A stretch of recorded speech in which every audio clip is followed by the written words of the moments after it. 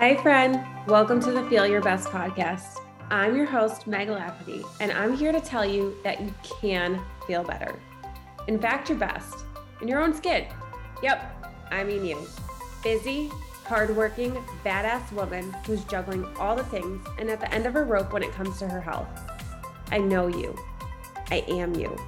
And my clients you too. It might not seem possible, but you don't have to keep feeling like this in your one and only body. That's why I'm on a mission to show you the other side. Join me each week as my guests and I share the tools you need to actually enjoy the body you've been blessed with. Because the answer isn't in another restrictive diet, task on your to-do list, or simply sitting in this uncomfortable feeling.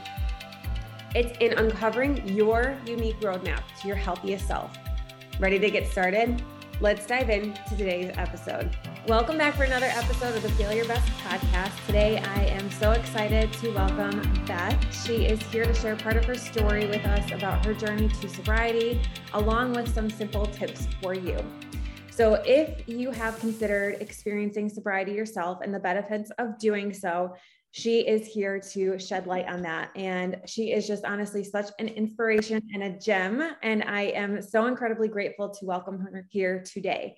So Beth, before we officially dive into the topic, I would love for you to just take a moment to introduce yourself, tell the listeners who you are, who your VIPs are, and who it is that you serve. Hello, my friend. Thank you for having me on. You may hear my dog, Dawson, partake in the interview. He seems very activated by something right now. I guess you could say he's one of my VIPs. But yeah, thanks for having me on and bringing me here to talk about this. It's something that's near and dear to my heart, and I find is something that a lot of people don't talk about. But a little bit about me. I live outside of Austin, Texas with my family. Got two crazy boys. So I know that you and I have a lot in common as far as Owen and Max and Will and all of their craziness. My background is in clinical therapy. So I have my master's in social work and worked in the mental health field for about a decade.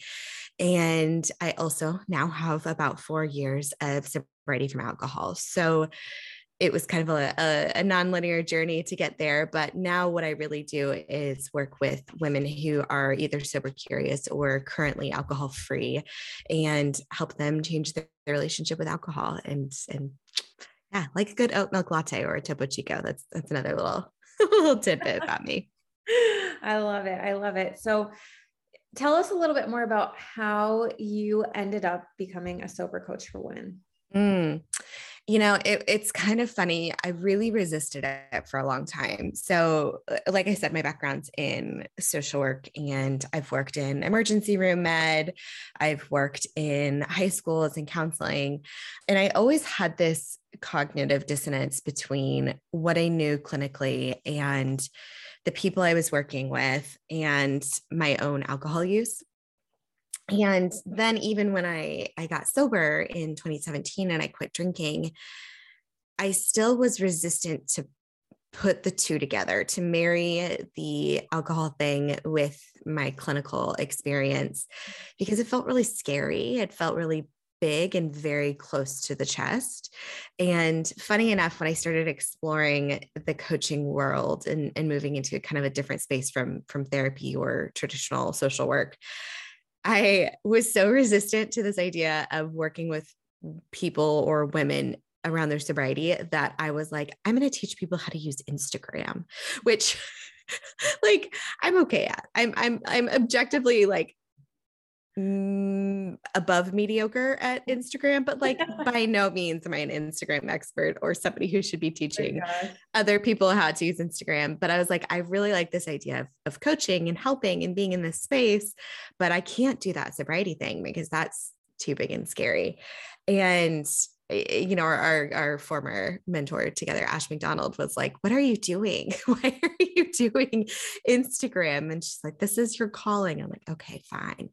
But all that said, like I've been in this space now for over a year, working specifically with these women who are changing their relationship with alcohol. And it is, you know, I can say without a doubt, it is like my life's calling, and it feels so good and so right. And it's really changing the narrative. And I'm not to say my space in this, but kind of this new narrative and these new ways of doing this, which there are other brilliant people doing this as well, is really starting to change the narrative around what it means to change a relationship with alcohol. And it feels really, really good to be a part of that. Oh, yes, it does. And if you are unaware or have not followed Beth on Instagram, I highly recommend taking a look at that and all she has to offer to this community and anybody who is just a little bit curious about sobriety in general. Mm-hmm. And because, as you said, you were kind of tiptoeing around it and didn't feel totally comfortable, because it is one of those, I guess, not taboo subjects, but like one of those subjects where people are like, but do I really want to be labeled as sober? Because the stigma that comes around with that. And have you had that experience in terms of yourself being labeled as sober and then any of your clients? Yeah, I think that that's a really interesting question and really gets to a lot of my work. And part of what was really hard for me when I was quitting drinking is I most certainly was experiencing alcohol use disorder. I had disordered drinking. I was drinking a bottle of wine a night. It was really starting to impact my life in a lot of ways, but I didn't identify and didn't align in any sort of way with the term alcoholic. It just felt like such a mismatch to my spirit and my experience that in truth, it was a barrier to change for me. It was something that kept me drinking longer than I should have because I was so resistant to that label.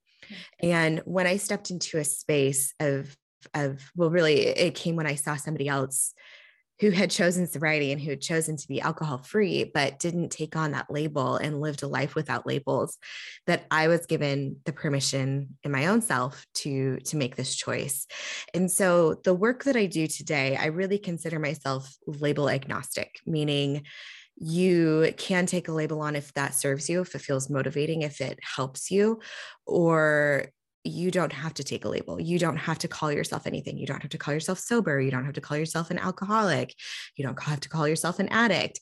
Because the truth is there's a really large spectrum of maladaptive drinking. And our cultural perception is that you're either an alcoholic or you're a quote unquote normie. You're on one end or the other of the spectrum, when really there's so many people in the middle here that are getting lost by these labels and that are getting missed by our very black and white perception of this. So the work that I do, I would consider label agnostic, and I consider myself sober or alcohol free. I'm pretty comfortable with the term sober because that's the truth of it for me. I am sober from alcohol. I will never drink alcohol again. I probably cannot drink alcohol again. But a lot of people that I work with are not necessarily comfortable taking on those sort of labels. And my opinion on it is, it doesn't have to be forever. It can be for right now. And it doesn't have to be a label. It doesn't have to be called anything. It doesn't have to have any sort of name to it. No set of rules. It's whatever works for you. And of course, to your question, there is so much cultural misunderstanding right now and still of this issue. So certainly when I encounter people who find out I don't drink, they ask me if I'm an alcoholic or if, I'm addicted or whatever it is. And I'm at a place in my sobriety now, 4 years in, where I can kind of laugh that off and it doesn't affect me. But I think it is an important call out that there are a lot of people out there doing this in ways that are really adaptive and really helpful for them, who don't necessarily take a label on. And if we assume that any person who doesn't drink alcohol is an alcoholic, that's furthering that stigma. Yeah. Yeah. And I think just hearing what you shared, it's really empowering for many to realize that just because I choose to go alcohol free doesn't mean I'm an alcoholic. Doesn't mean that I have a problem with alcohol. It's just is a choice that I'm making for myself. And I think that by removing those labels, that just really helps take the pressure off of it and allows the space to maybe make the change like you did for yourself in a way that feels right and feels aligned and doesn't feel like overwhelming. We have so many cultural stories around alcohol. We have such a really skewed perception of what it means to be a person who drinks, what it means to be a person who doesn't drink. And that, of course, informs every way we experience this. And that informs the beliefs we hold and the ways we view people.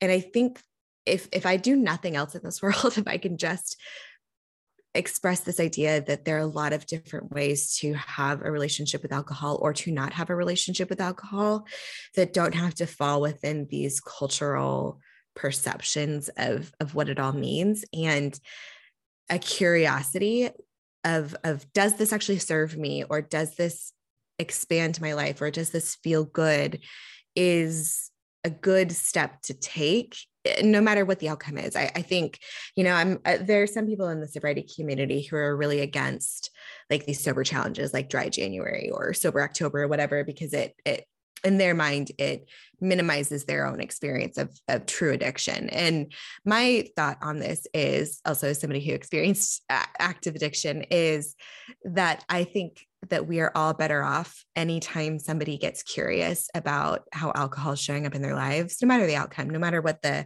ultimate decision is. I think it, like this idea of like a rising tide lifts all ships, this idea of anytime somebody questions this, anytime somebody gets really curious or starts to maybe dissect their present understanding of it, we all benefit from that change. Yeah, for sure. Now, I would love to know if you'd be open to sharing a little bit more about your story and your experience with alcohol, and kind of, I know you've done this a little bit, but like what really led you here? I'm an open book. I when people ask me what I do, it's like it's a hard question, but mostly I spill my guts on the internet. That's mostly what I do. But I never really felt like I had a great relationship with alcohol. I didn't drink in high school, drank some in college, just kind of typical college behavior. But I always seemed to be the one who drank more than anybody else. I always seemed to be the one who wanted to start the party. But it wasn't really until I got into grad school that I started having more of a habitual relationship with alcohol. Before, it was just binge drinking, it was partying, it was, again, I say typical college behavior. It's unfortunate that that's typical. But when I started living by myself, that's when kind of this more evening wine ritual became a part of my life. But it was still pretty tame. It's still pretty benign. But then I had my first son, Will, and very, very quickly, I went from what I would say is fairly typical drinking behavior to very, very atypical, very escalated alcohol use. And in hindsight, I had undiagnosed postpartum depression. And I was a young mom and I was isolated, and I had a baby who had a dairy allergy, and it was just hard. It's really hard. He didn't sleep till he was 2. So all of that combined to kind of this idea of the perfect storm of having a lot of challenges in my life and having very few coping mechanisms for it. And alcohol was easy. It was accessible. It was culturally encouraged. It was something that started as a reward for making it through the end of the day of parenting, and then really snowballed from there. And what started as one glass a night turned to 2, turned to 3, turned to a bottle. And by the time my son Will was 2, it had gotten into what is most certainly clinically diagnosed as alcohol use disorder. It wasn't apparent to a lot of people. It was quiet. It was at home. It was on my couch. It was always after 5 p.m. But I had really gotten into the cycle of drinking a bottle of wine at night, staying up really late. Baby wakes up at 5 a.m. I wake up hungover, exhausted, tired, and saying I was never going to drink again. And then by 5 p.m. the next day, I was in such a taxed state. My physical body and my emotional health was so taxed, and I just had no other way of coping, that wine was easy. And I see that a lot. I see that a lot with women, especially mothers. And again, it's something that we don't talk about. And people were really surprised when I quit drinking, which was also, by the way, not an easy task when you are in active addiction. It was many day ones. It was probably about a year of trying, about a year of being curious, about a year of reading the books and learning about this and trying on my own and figuring it out along the way. But, ultimately I realized that it just wasn't allowing me to be the person I wanted to be. It was the one thing holding me back from everything else. And it was also like a best friend. So there was some grief in that and some sadness in that. But ultimately, I mean, at this day, 4 years now, I can say that it was the best decision I've probably ever made in my life, because it allows me to show up as the wife I desire to, as the parent I desire to. It has given me this whole career path and all of the work I do, it truly feels like my life's work. And it all started with that one thing. Oh, wow. Now, for our listeners, how did you get to this point of knowing that it was time? And then also being able to stick to that goal of, okay, I'm not just curious. Now I know that this is the path for me. I know that this is the right way, so that I can show up as the wife I want to be, as the mom I want to be, as the career role model that I want to be. How did you get to that point? I think that that's a great question, because the way I describe it is that I just had this heart tug, and I've since been able to articulate that better. Just this inner knowing, this soul speak that says, not this. And I think when I think about that, I didn't know what the other side of that was, but I knew not this. I knew that the alcohol wasn't working. And of course, prior to quitting, I had tried all of the moderation techniques. And I think that one of the terms I like to describe my own version of moderation with is mental gymnastics. It was exhausting. It was thinking about it all the time. It was paying attention to how much I was drinking, thinking about when I was going to drink next, worrying that I was drinking too much, worrying that somebody could tell that I was drinking too much. Just this constant brain churn around this idea of moderating alcohol. And I really found that when I completely removed it from the table, it was easier than trying to moderate. And I would say that that's probably my case now. And that it's interesting because I dig into the clinical side of this a lot too. And I'm so curious about why some brains are different than others, and like why my brain, like I want to know, like on a physiological level, like a research level, why my brain has difficulty with this concept of moderating while other people absolutely can. But I think that the long answer to your question is, I just listened to my gut that says that this doesn't add anything to my life. And this is detracting so much of my life. And it is making me feel so small. And it's making me feel so, well, I should also say that my mental health was complete garbage at this point. So the self-loathing that I had was intolerable. It was a place where I thought, like, I cannot proceed like this or else I will destroy myself. And, I think really so little of this is willpower. And I know that from, again, a physiological level, the way our brains work. So little of this is willpower. So much more of it is neuroscience. So much more of it is capacity, both our physical, our mental, and our emotional capacity. And when somebody is so run down, when somebody is so physically exhausted, when somebody is doing all the things, and this is why this happens to moms all the time, they have no capacity to make any sort of sustainable changes.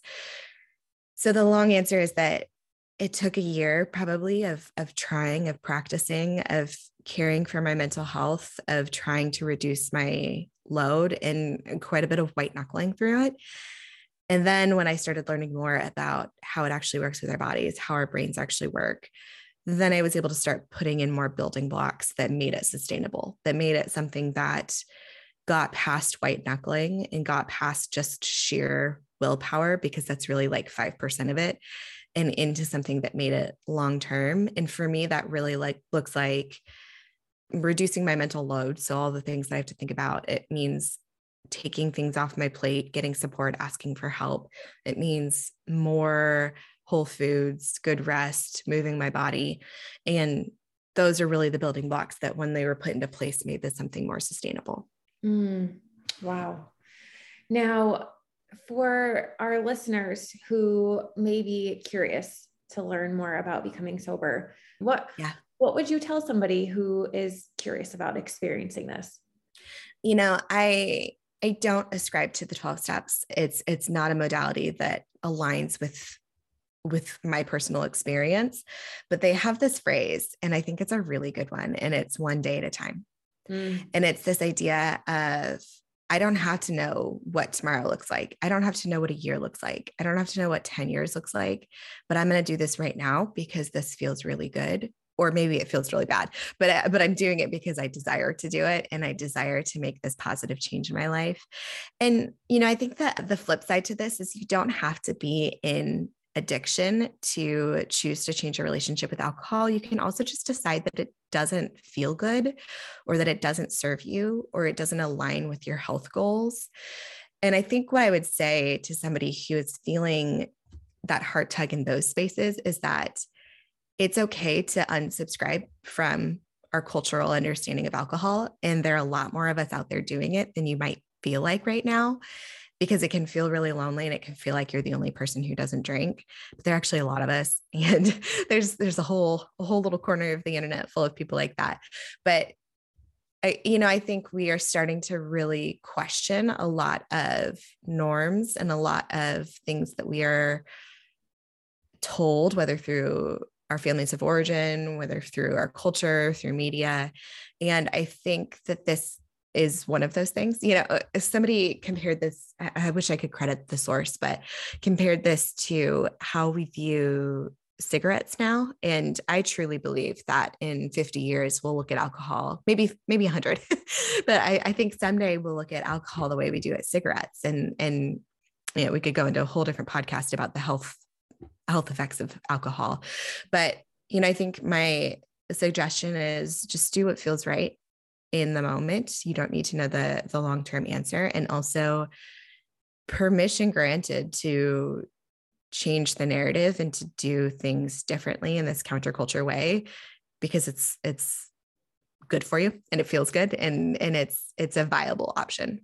Yeah. And I can imagine, I talk about this, with the health and wellness field, it's extremely freeing to let go of those narratives and those stories and those beliefs that are no longer serving you, and just having the awareness to identify what those are and realizing, wait a minute, this doesn't have to be my truth. These don't have to be the beliefs that I continue to carry. They're no longer serving me. And this is what I actually want to carry. This is a story I actually want to carry with me. So I think that you are just doing such amazing work, and I'm just so in awe of all that you do.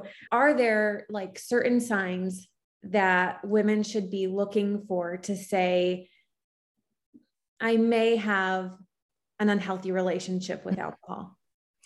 The phrase that comes to mind right away is, I need a drink.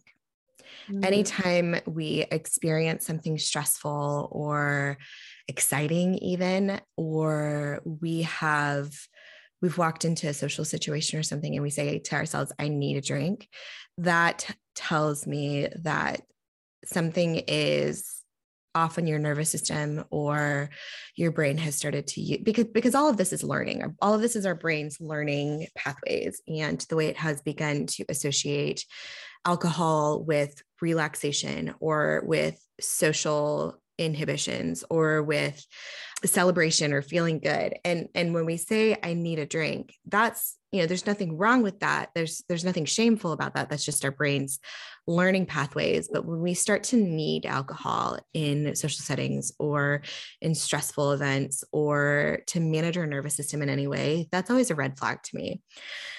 But also, I think we're all much more intuitive than we give ourselves credit for, or than we listen to. I think that's the other piece is trusting your gut and listening to it, because I knew long before I was drinking a bottle and a half of wine a night that it already wasn't serving me and it already didn't feel good. But there were so many things that told me that it was fine and that it was normal and that it was good. And listening to that intuition and saying, okay, I hear you, body, mind, spirit. I'm trusting you.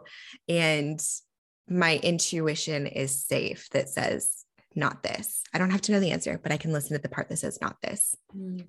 And I mean, I could go into the whole clinical, like Yeah. if you're drinking, the whole moderate, I encourage anyone listening to this to look up the CDC's outlines of moderate drinking, binge drinking, heavy drinking, because it will be shocking to you. If you drink more than a bottle of wine a week, that is classified as heavy drinking. So we could talk about the clinical sides of it too, but more than that, it's the, I need a drink, this like sudden urge to drink to fix something, but also just this heart tug that says this doesn't feel right. Yeah. That intuition, that inner knowing, that it goes hand in hand with food. And what I talk about, with women with, if you feel like, I mean, specifically for me, I was an emotional eater. I'm trying to, release that label. But when I notice that I'm like, I need chocolate, I need, some sort of sweet, that's a trigger for me. And realizing that is my body telling me subtly, or not so subtly, that there's actually something deeper here. And so the same goes with alcohol.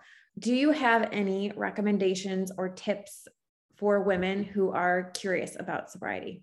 You know what? My first recommendation is to follow the Sober Curious hashtag on Instagram, because that will lead you into my side of the world, which is full of vibrant, diverse, amazing people who are choosing to live without alcohol. And it really truly will rewire the way your brain thinks about people who don't drink. And of course, there are tons of tips and resources and great accounts to follow over there. But when we start to have this thought, and I've done this with other types of thought processes that I've desired to adopt, when we have this thought and it feels new and it feels counterculture to us, it does not feel inherent to the way we have presently lived our lives, our brain wants to say that nobody else is doing that. That's crazy. Why would you do that? But when you start to surround yourself with other like-minded people, and I think you and I can relate to this being in mastermind together, when you start to be around people who are doing what you desire to do, are operating in a way that you desire to operate, are making the changes or making whatever lifestyle change that you are thinking about, when you start to see other people doing it, you get this sudden permission and this realization that, oh, wait, if they're doing it, I can probably do it too. So if you're even considering it, like, I really recommend looking into the Sober Curious space, because also that is full of a lot of people who are not necessarily taking on labels. They are not necessarily like in active addiction, if that is not your path, but it's just people kind of thinking about doing this differently. And there's just such a wealth of knowledge and vibrant, beautiful people in that space. What a great resource. If you're sober curious, really just paying attention to the data that's coming up around your present alcohol use, and then what happens if you decide to go a day, 3 days, a week without it. That's all data and information. There's nothing wrong with it. There's nothing right about it. It's just information that you can use to inform your decisions going forward. And knowing that you're probably not making it up if you're like, do I really feel like I'm sleeping better? Or whatever it is, like whatever you're experiencing is probably really happening. Yeah. And that is really good information. And as much as you can document that, as much as you can pay attention to that, as much as you can call it out in your own experience, the more your brain's going to use that evidence to start changing the way you think. Yeah. Yeah. One of the things I love to have that I do for myself and I have my clients do is just like writing down the proof when it comes into knowing, because then again, it retrains your brain to think differently and say, wait a second, this is actually what's happening. This is my truth. This is the proof, because you don't always physically see the fruits of your labor, but mentally it can be there, and you can continue to, pour that into yourself and say, I'm doing great work here. This is not your time to stop. This is your time to shine and keep listening and keep going. Even if it feels crappy, even if it feels hard, there is beauty on the other side of this. So absolutely. I'm just so grateful to have you here today. And I feel like we could just continue this conversation and keep going, but I, have a specific time limit that I'd like this podcast to, just to honor the needs of our listeners. Before you go, I would love to help the listeners get to know you a little bit better. And that is by answering some of my rapid fire questions. The first one being, do you have an AM or PM routine or ritual that you love? And if so, what does it look like? Yeah, I'm like hit or miss on my AM routine, depending on how much sleep I've gotten the night before. But when I'm on it, I love a good, quiet cup of coffee in the morning with some oracle cards, some reading, and some journaling and meditating. Love it. And what does feeling the best you can in your body mean to you? That's a hard one for me. Meg and I have discussed, I have a decent history of disordered eating and eating disorders and body dysmorphia and all of the things. But for me, it's knowing that I'm doing what I can to care for it and be sweet to it. And sometimes that looks like a piece of chocolate. And sometimes that looks like a Peloton workout or yoga or eating a salad for lunch. Yeah. Yeah. So it's really just listening to your body. And that's what feeling best means to you. Love, love, love that. And what are you currently reading, or is there a podcast that you're loving? Yeah, I'm reading 2 books right now. I'm reading The Body Keeps the Score again by Bessel van der Kolk, I think is the name.